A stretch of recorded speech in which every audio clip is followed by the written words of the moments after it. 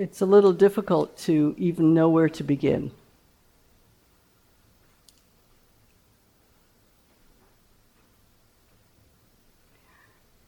My personal observation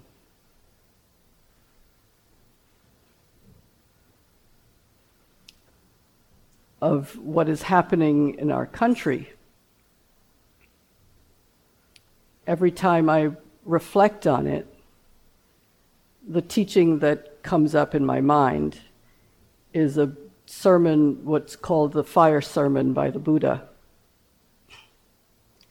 where he says, the eyes are on fire, the nose is on fire, the mouth is on fire, etc. And he goes through all of the 6 consciousnesses, including the mind being on fire. And it feels to me as if we're on fire. And the fire is connected to one of the deepest teachings of the Buddha, one of the other deepest teachings of the Buddha, which is the teachings on the 12 links of dependent origination, where he says everything is dependently originated. There is nothing that is independently originated, because there is this, there is that. When this ceases, that ceases. And he teaches about 12 links from ignorance to suffering. And in those 12 links is a kind of hidden gem.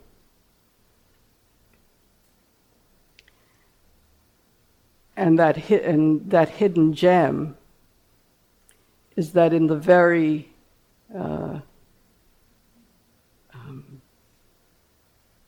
middle of the process from ignorance to suffering is the possibility of freedom.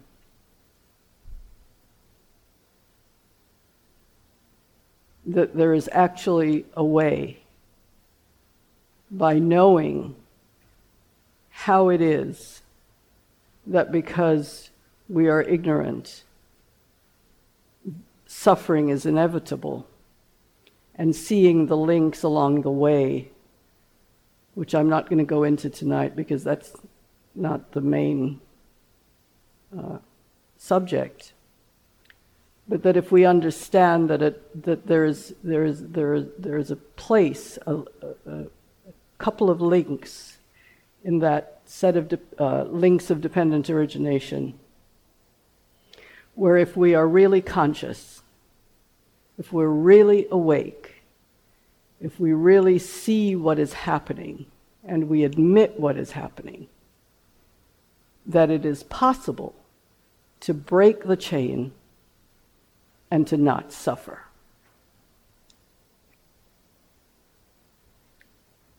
And that place, you want me to tell you what the place is? That place is the place where there is contact by a sense object with a sense door, and there is feeling that occurs. So if I ring the bell, that sound is the sense object, and the hearing of it is the sense. It hits the ear, and in the hearing of it, a feeling arises, and I can feel that feeling as either pleasant, unpleasant. Some of you may think it's unpleasant, or neither pleasant nor unpleasant. And that if we don't understand that, we go directly into liking that sound, that pleasant sound, and wanting more, becoming greedy for more, like ring it again, it's really beautiful, I really like that. Or if it's unpleasant, and we don't notice that it's unpleasant, we just notice that we don't like it. Like, stop it. Right now, stop it. I can't stand it anymore, I don't want it, it's unpleasant, I hate it, get rid of it. And that if it's neutral, we just ignore it. And because we don't have control over that, and because we're not conscious of what is actually happening, these links, so the sound hitting the ear hearing, that's a sense consciousness, and from the hearing, this feeling of pleasant, unpleasant, or neutral. And right there is the possibility of cutting that chain from ignorance to suffering. Because we recognize the pleasantness, unpleasantness, or neither pleasantness nor unpleasantness, and the greed for the pleasant, the hatred for the unpleasant, and the ignoring of the neutral does not happen. Because we have made the invisible visible. We have made the unconscious conscious. Sounds simple, right? Sounds really, really, really simple. Go try it. Right? So moving from that place of reactivity, which is the greed, the hatred, and the delusion, to a place of responsiveness where we recognize what we're feeling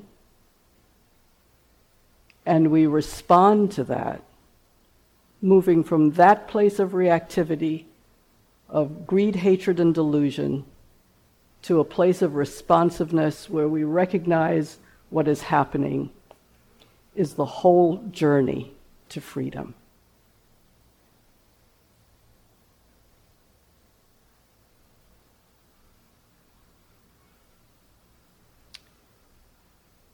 If we understand that, that is our work. And if we don't understand it, the world is on fire. And the world is on fire.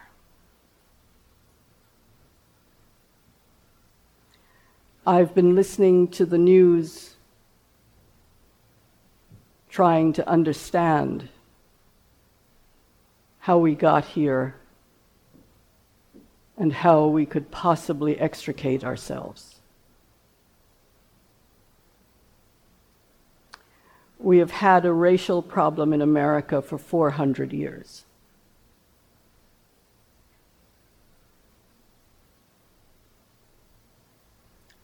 One that has not been consciously acknowledged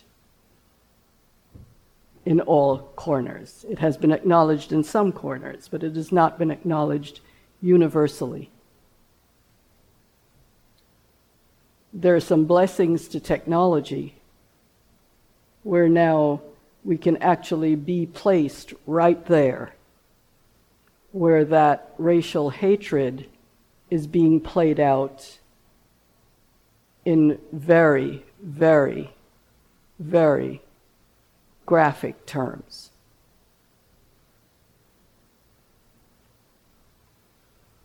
And so we ask ourselves, as practitioners, as people who are really well-intentioned and who really want to do the right thing and don't want to suffer and don't want to create more suffering in the world, what do we do? How do we cope with this? How do we come from confusion to clarity? Because there is a lot of confusion around. And what is even scarier is the statistic that I've heard is there are 300 million guns in America. That is one gun for every single man, woman, and child that exists in America. So if there is this body of hatred that is unacknowledged, and there is the means to express that hatred, it's not unusual that we are where we are. So to come back to us as practitioners, what will we do? Do we really feel powerless? Or do we feel powerful? And if we're feeling powerless, then we're completely mistaken. Because as a practitioner, you are empowered. You are empowered because you are on the road to freedom. And if you are on the road to freedom, that is a powerful place. But if you are thinking that that road to freedom is a solitary road, then you are terribly mistaken. Because the other piece of the Buddha's teaching is this teaching that this body, mind, heart is not a self. And why is it not a self? It's not a self because it is inextricably and inexorably connected to all of these other bodies, hearts, and minds that are sitting in this room and are all around us in this city, state, country, and world. And if we don't understand that, then we need to go out and get it understood. We need to really reflect, practice, understand this whole scheme that you're living in, that we're living in, and understand its connection to every single other body, mind, and heart that exists, whether you encounter it or not. So we are connected so closely by technology, and we have never been more disconnected than we are in 2016.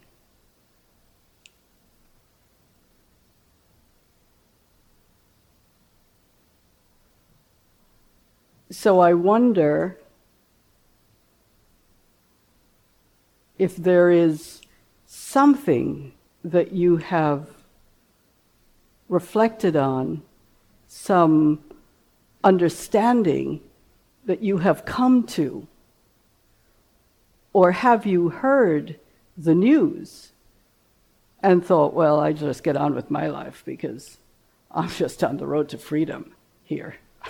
I'm a practitioner, and this is a solitary practice, and I just do my thing, and the rest of you going to have to just work it out for yourselves. Because if we do that, then the power that we have as practitioners will get completely lost, because we are connected. We cannot disconnect ourselves no matter how much we try.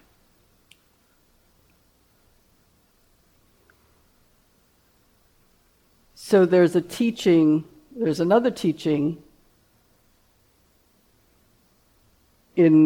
mostly in the Mahayana school of Buddhism that talks about two realities. Absolute reality, which is a transcendent above this physical world reality, called sometimes ultimate reality, or absolute reality, or transcendent reality.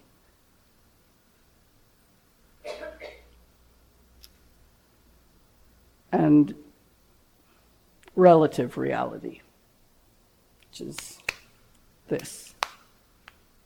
The body that we see, the things we see, hear, smell, taste, think.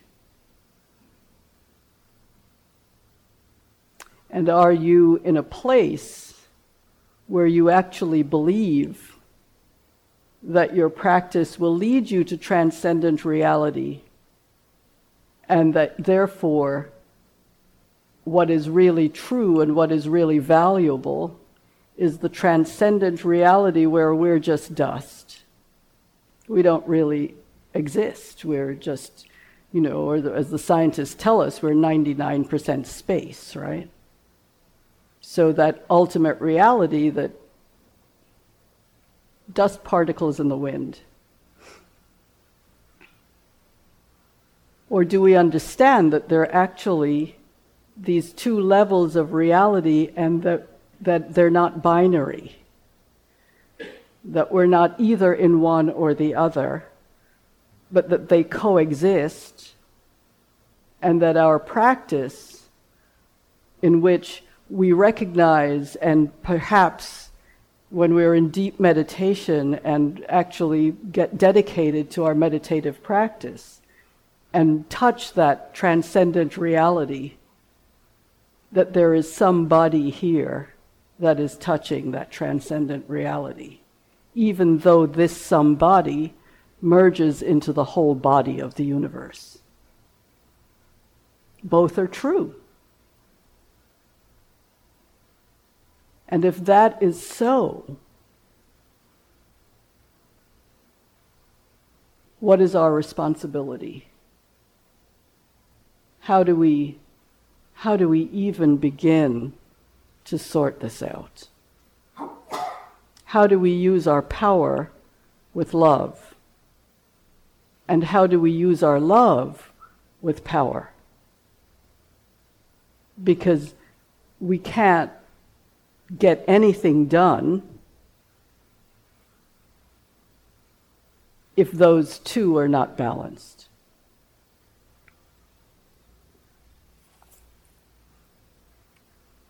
I hope I'm making sense to you. This is from Martin Luther King. Power properly understood is nothing but the ability to achieve purpose. It is the strength required to bring about social, political, and economic change. And one of the great problems of history is that the concepts of love and power have usually been contrasted as opposites, polar opposites, so that love is identified with the resignation of power, and power with the denial of love. Now, he says, we've got to get this thing right. What we need to realize is that power without love is reckless and abusive, and love without power is sentimental and anemic. It is precisely this collision of immoral power with powerless morality that constitutes the major crisis of our time. So that was 40 years ago, and it feels like the needle hasn't moved. So I wanted to play you a song by Sweet Honey in the Rock, which is called Ella's Song. And I had the words printed. We don't have enough for each one of you, but you can share it with your neighbors so that you know what song they're singing, what lyrics they're singing. And Ella is Ella Baker, who was a civil rights advocate and movement mover in the 50s and 60s of the 20th century. She was an advisor to Martin Luther King, and she is the one who brought the students in to the movement and had them start the Student Nonviolent Coordinating Committee. And she was quite a lady. And so Sweet Honey in the Rock has Bernice Regan, who's one of Sweet Honey in the Rock, has written this song in honor of Ella. and essentially is expressing in some ways some of the things that Ella said. And so I wanted to give this to you as a gift, because I think if you're thinking about what am I to do, what am I? I'm just some little person, and I'm just trying to make my way in life, and I'm just trying to become as good a person as I can be, and be a spiritual person, and attain some realization, and all this social stuff. It has nothing to do with me, because I don't hate anybody, and I'm not doing anything wrong, and why don't you all just get it together? Essentially, this song is beautiful because it encourages us to see ourselves as powerful, and that there is something that we can do, which we all must realize. Thank you. Can you start it?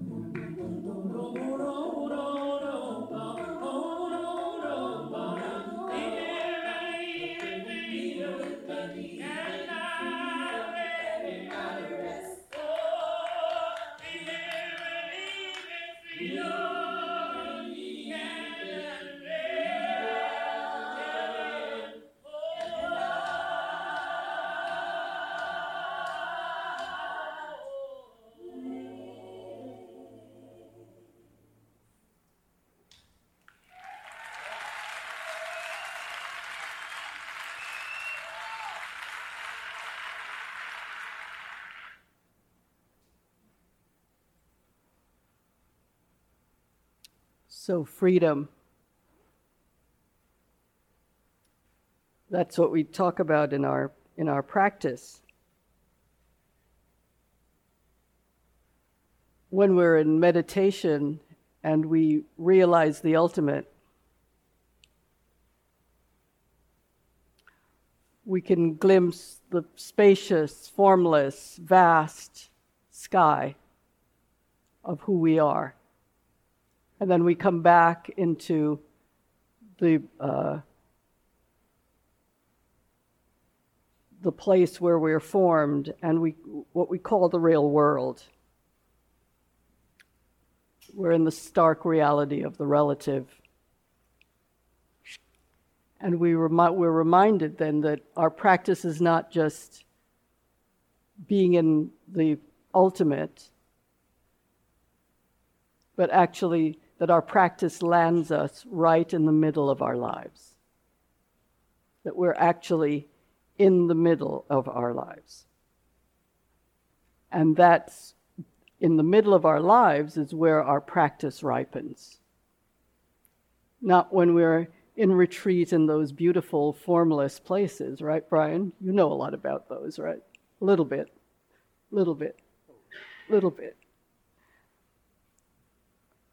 But actually, would you say that where you learn is when you're in the middle of your life? To me, it's a very smooth transition back and forth like this. To me, that is the whole practice. To sit there and train, this is kind of what we were speaking about in the smaller room, to train and train and train to be the world's greatest meditator.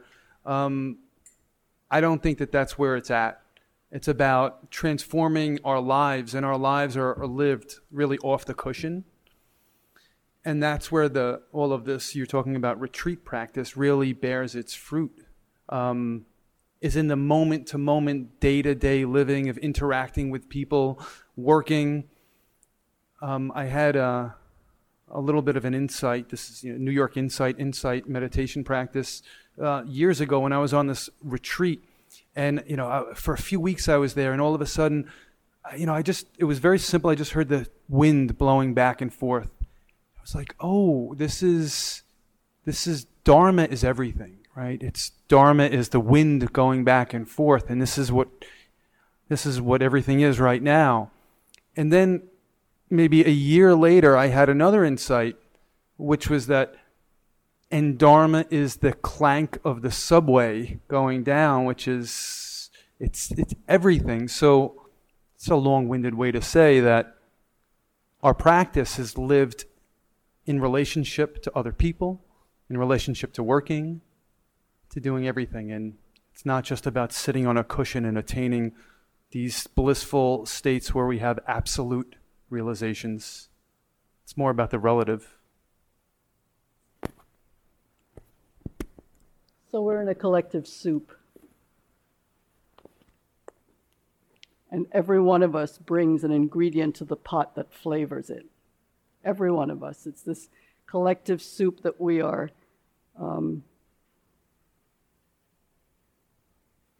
brings a collective awakening. And without collective awakening, our realization is incomplete.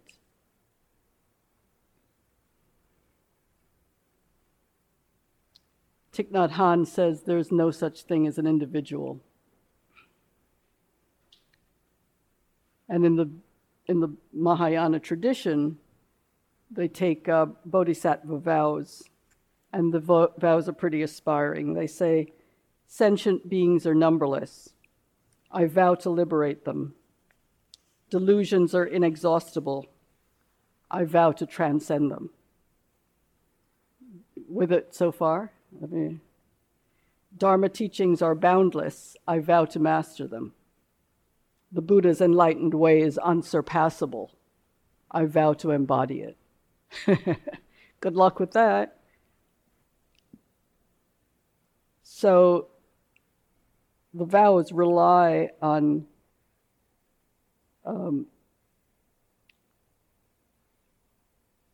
a ground that's established of what's called bodhicitta, the wish for all beings to awaken, not just ourselves. That this mature heart that we're developing actually benefits not only ourselves, but all beings. So it's as if our practice is homeopathic, and a few drops of us devoted to a wise heart and a wise path is very powerful, as Martin Luther King is saying. So we mix it with love, and that balances it so that we don't become reckless and abusive. And we mix our love with power so that we can actually get something done. We all yearn for freedom. And we're mistaken if we think it's going to arrive singularly at our door, or that the suffering of someone else is not our suffering, and that we are divorced from it, and so there is nothing for us to do. We want to know, as Nina Simone says, how it feels to be free. But we can't really completely know how it feels to be free until everyone is free. So what I'd like to do is to ask you to turn to someone really close to you, just next to you, so that you don't have to walk around the room to find somebody that looks like an appropriate partner for yourself. So just the person next to you is your appropriate partner. And I'd like you to speak really softly, because there are a lot of us in the room. And I'd like you to just, for 3 minutes each, and I'll ring a bell at 3 minutes, and the person with the shorter hair can be the first one to speak. And to just say what's on your mind about the state of the world. One sentence. And maybe you completely disagree with what I've been saying. Maybe you think the world is perfectly fine as it is. It's just always been this way. People are always at each other's throats. That's okay too.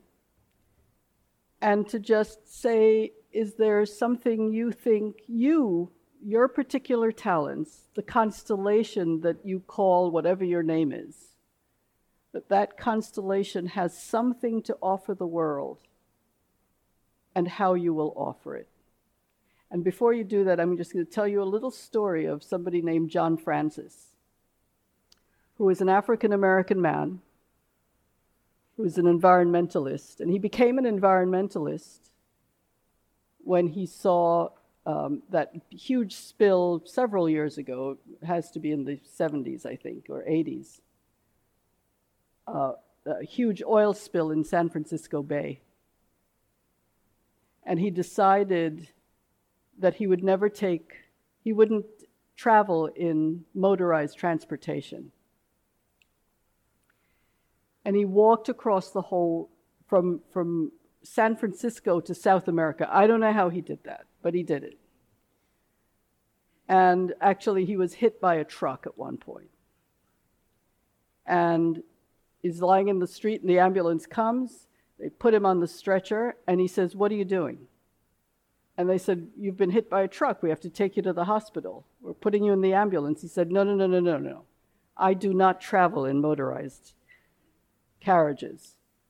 And he said he realized at that point they weren't going to take him to the emergency room. They were going to take him to the loony bin. But he walked across America. I'm not quite sure how many years, but in the midst of it, he realized that people were asking him what he was doing.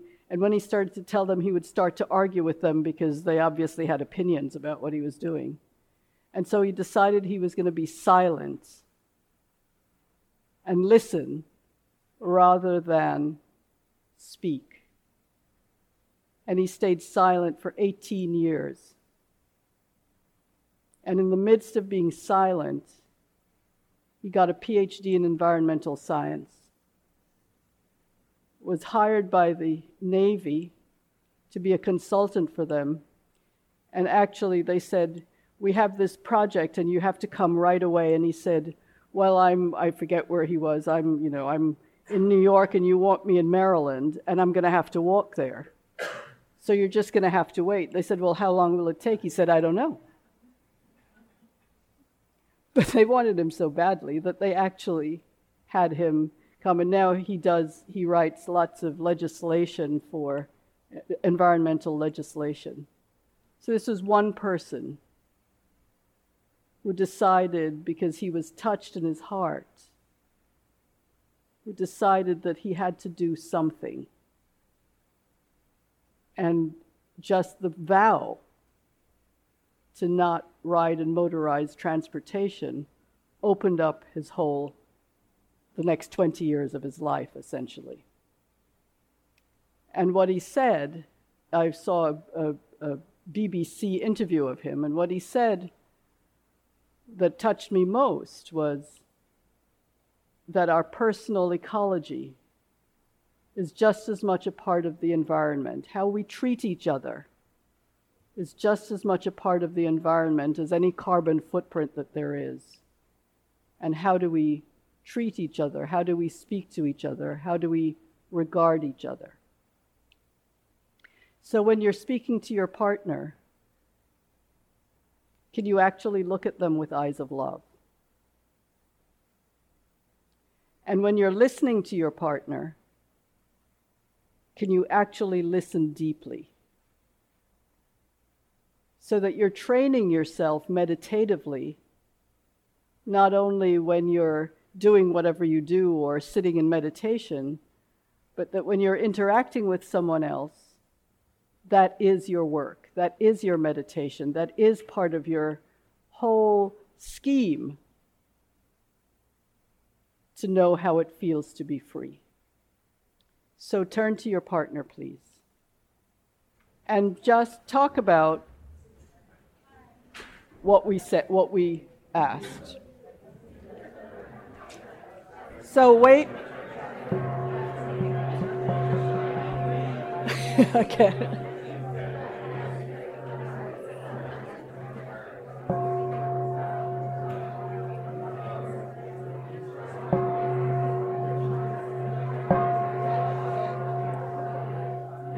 See that?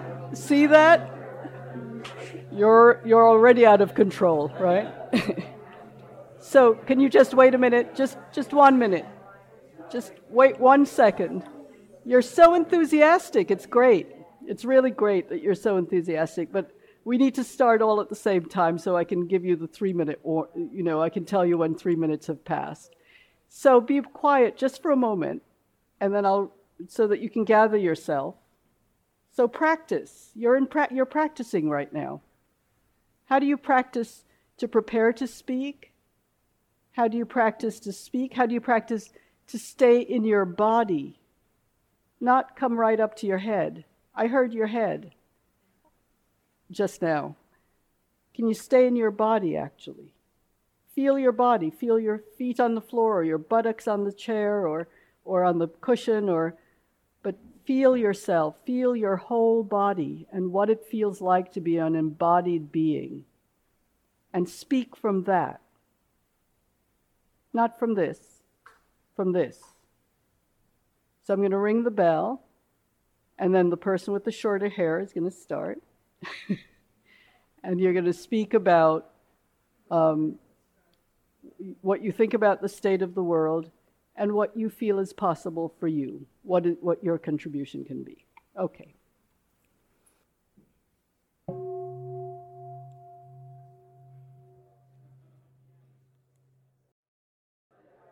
Please thank your partner. So we have just a little time. We have just a little time to hear from maybe a couple of you about what you've discovered. Hi. You talked earlier about ignorance on that scale. When there's so much willful ignorance on display, particularly in a basketball arena in Cleveland. Particularly? At the Republican National Convention. What do you do with that frustration that these are many people who choose their own facts rather than, and it can be very frustrating when you feel like there isn't necessarily a person or people of goodwill on sort of the other side of the argument. Okay, so one thing I'd like you to do is to tell me what you personally feel, because what we keep doing is projecting onto groups and others, and our perceptions are not always true. So how do we check that, right? And how do we hear ourselves, and how do we know ourselves when we're going down that road? Because that's like a rabbit hole that's in some ways creating all of this dissension, all of this enmity, all of this animosity, all of the ways in which we've sliced and diced ourselves up into race and class and political party, and all of the ways that we divide ourselves. And what is it that brings us together so that we can solve these enormous problems that we're having, where, we're killing a class of people, right? And as long as we, in our own hearts, are also dividing ourselves from others and pointing to them, we are not conscious of what's happening with our own minds. So I really want to hear from you as to where you are. I'm sorry, where I am with regards to which specific, or just start and... What you've discovered for yourself. That it's very emotional for me and very personal when people get up there and deny that there is a racial problem in this country, when somehow when people go on civil rights protests, that they're condemned as the problem rather than part of the solution in a long history of protest and change in the United States of America.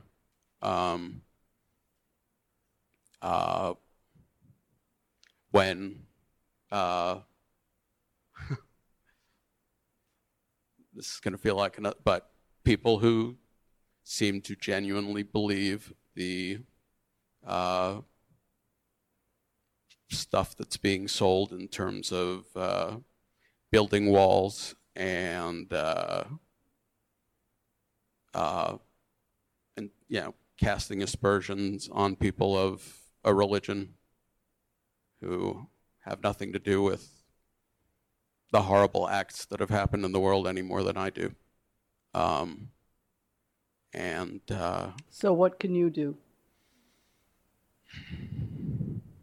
Because if we start to feel powerless, especially we who are working towards feeling some freedom within ourselves, how do we spread that freedom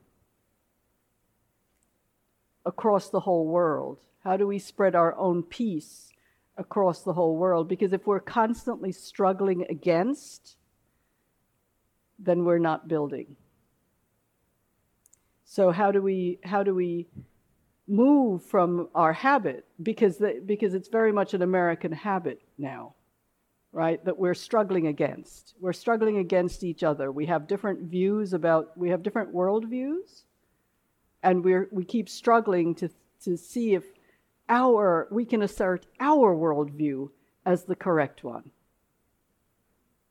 And it feels real. It feels true. There's no doubt about it. It feels my worldview is the right one. And yet, can we look and see how that very conviction or perception creates more fissure, sets us all on fire, because it sets us up in a relationship of hatred. And I'm not saying that we kind of go around with some, limp-wristed kind of, oh, I just love everybody, right? That's not what I'm suggesting. But when we struggle against, we feed the very thing that we're struggling against. When we build something, we're building that thing that we're building. So how do we discipline ourselves to come to that understanding and to put that into operation in our lives? Thank you. Thank you.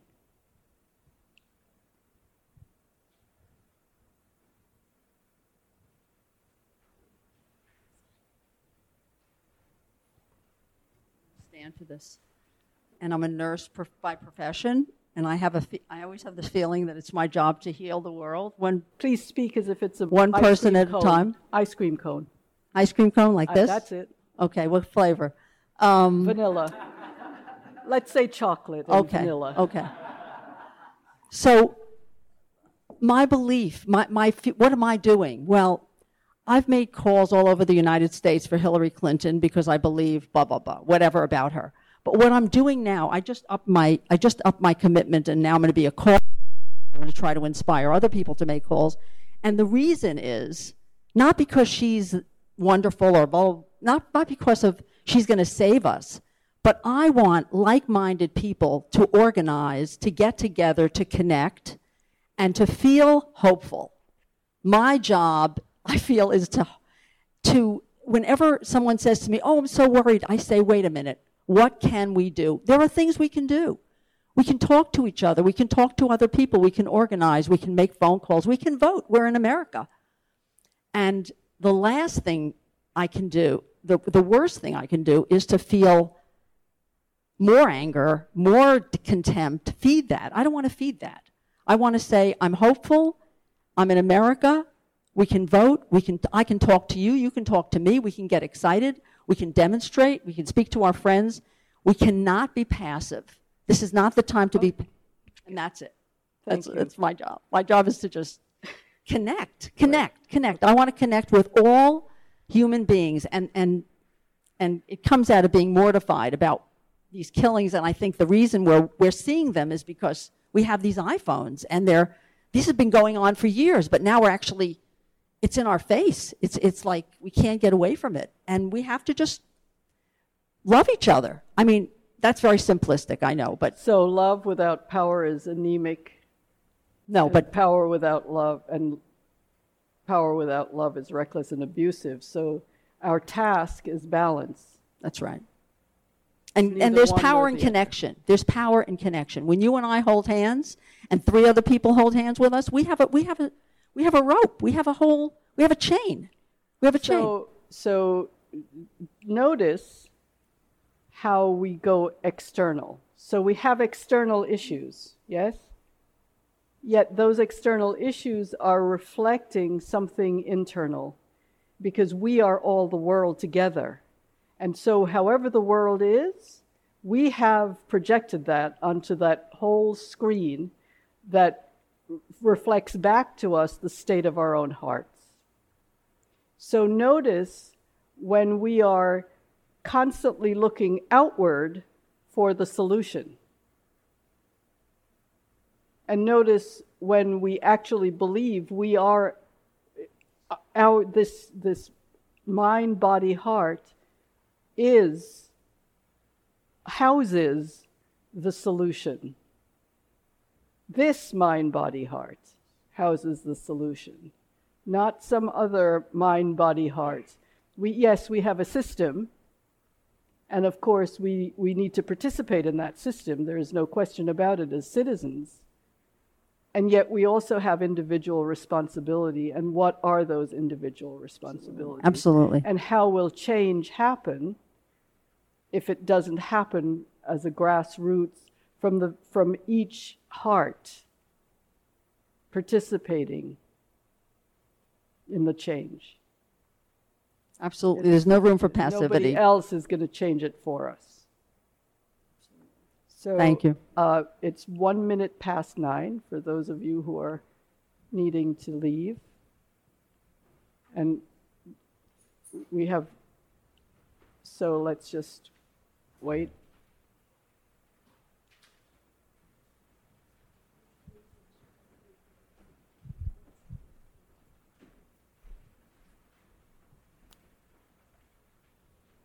Okay, I think that's a go. You're telling me to go? No, yeah. Okay.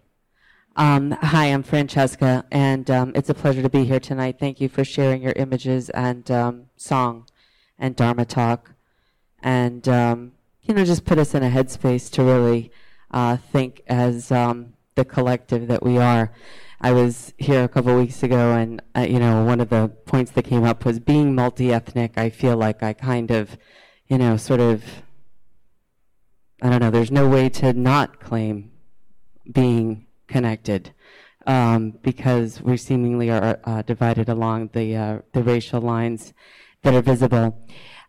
Two things. One is I remember Martin Luther King said, hate segregation but love the segregationist, and essentially the idea that the more that we can put ourselves in someone else's shoes, I know has been helpful to me. As a journalist, I've had to do stories and interview leaders of the NRA, people in upstate New York who are much more conservative than I personally am, and try and be inclusive and representative in my reporting of that story. On the other hand, I see what's around, and one of the things that I proposed at graduate school when I go this fall is that as many meditation apps and whatnot are created, one of the things in the program they offer is to come up with an app of your own.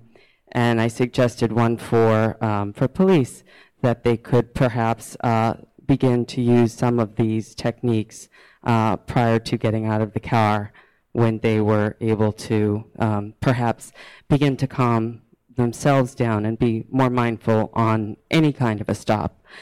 And I guess I just feel like we all want to be happy and we're all connected, but we all have a lot of fears. And I think that when that fear can be transformed into the grief or the sadness, and we can see that in the other person, that's maybe the beginning of our connection to be able to transform it. Thank you. So that's all we're going to have time for. Unfortunately, I'm sorry. So before you leave, I'm just going to play you one more song. But I'm going to read you a poem first. And it's called Kindness by Naomi Shihab Nye, who's a Palestinian-American poet. It's called Kindness, as I said. Before you know what kindness really is, you must lose things. Feel the future dissolve in a moment, like salt in a weakened broth. What you held in your hand, what you counted and carefully saved, all this must go, so you know how desolate the landscape can be between the regions of kindness. How you ride and ride, thinking the bus will never stop. The passengers eating maize and chicken will stare out the window forever. Before you learn the tender gravity of kindness, you must travel where the Indian in a white poncho lies dead by the side of the road. You must see how this could be you. How he too was someone who journeyed through the night with plans and the simple breath that kept him alive. Before you know kindness as the deepest thing inside, you must know sorrow as the other deepest thing. You must wake up with sorrow. You must speak to it till your voice catches the threads of all sorrows and you see the size of the cloth. then it is only kindness that makes sense anymore. Only kindness that ties your shoes and sends you out into the day to mail letters and purchase bread. Only kindness that raises its head from the crowd of the world to say, "It is I you have been looking for," and then goes with you everywhere, like a shadow or a friend. Can you play that last video?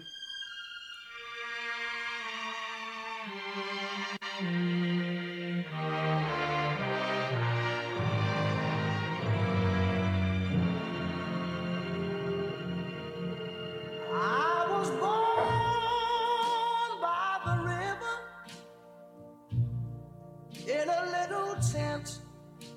Oh, and just like the river, I've been running ever since. It's been a long time coming, but I know a change gonna come. Oh, yes, it will.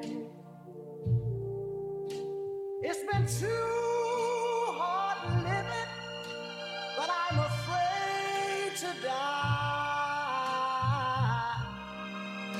'Cause I don't know what's up there beyond the sky.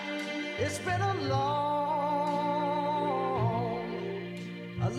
time coming, but I know a change gonna come. Oh, yes, it will. I go to the movie and I go downtown. Somebody keep telling me don't hang around. It's been a long time coming, but I know a change gonna come. Oh, yes, it will. Then I go to my brother and I say, "Brother, help me, please." But he winds up knocking me back down on my knees. Lord, there've been times that I thought I couldn't last for long, but now I think I'm able to carry on. It's been a long time coming, but I know a change gonna come. Oh, yes, it will.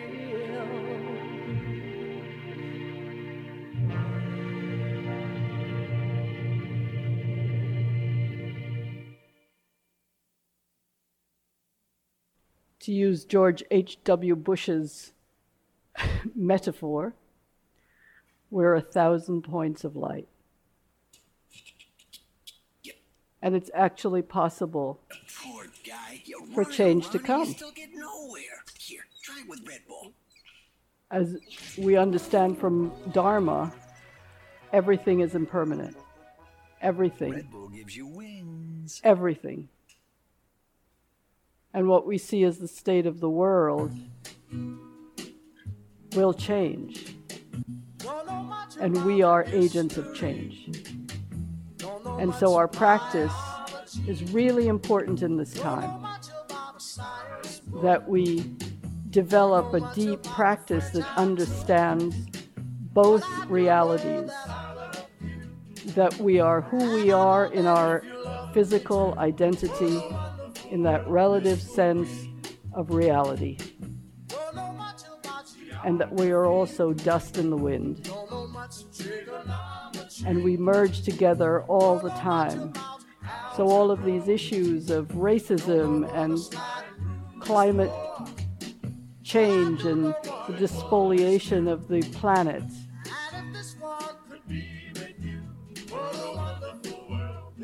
And the misogynistic customs that demonize women. And all of these, all of the ways that you can name that we as human beings abuse each other, it can change. And each one of us has to be that agent of change. And I am fighting desperately with myself to not be pessimistic.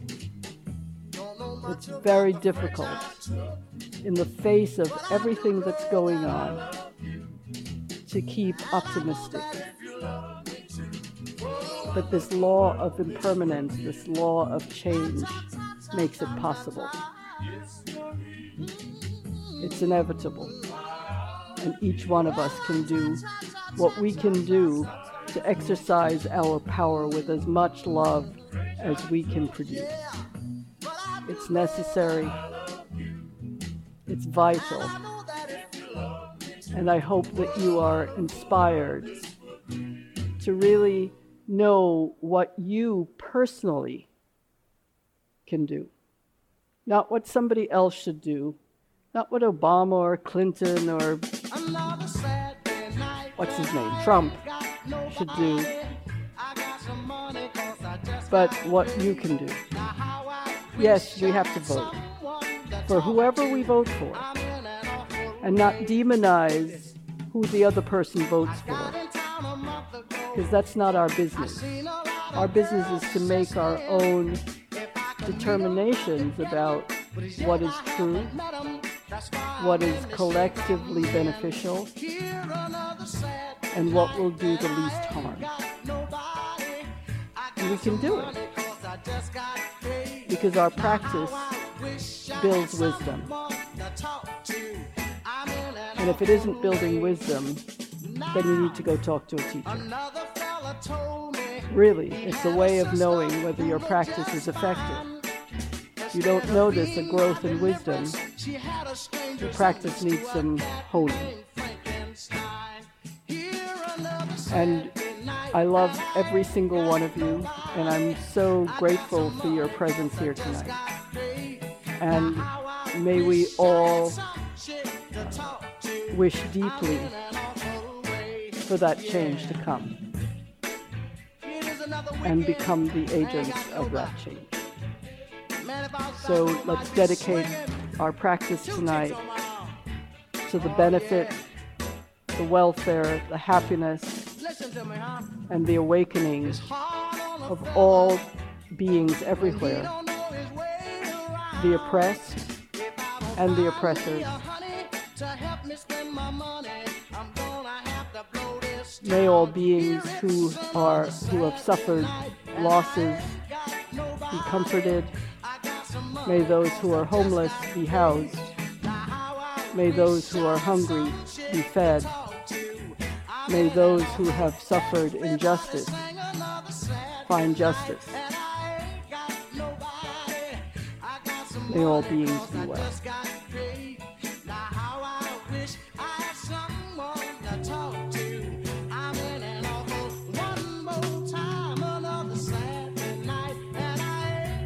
Thank you so much. Good night.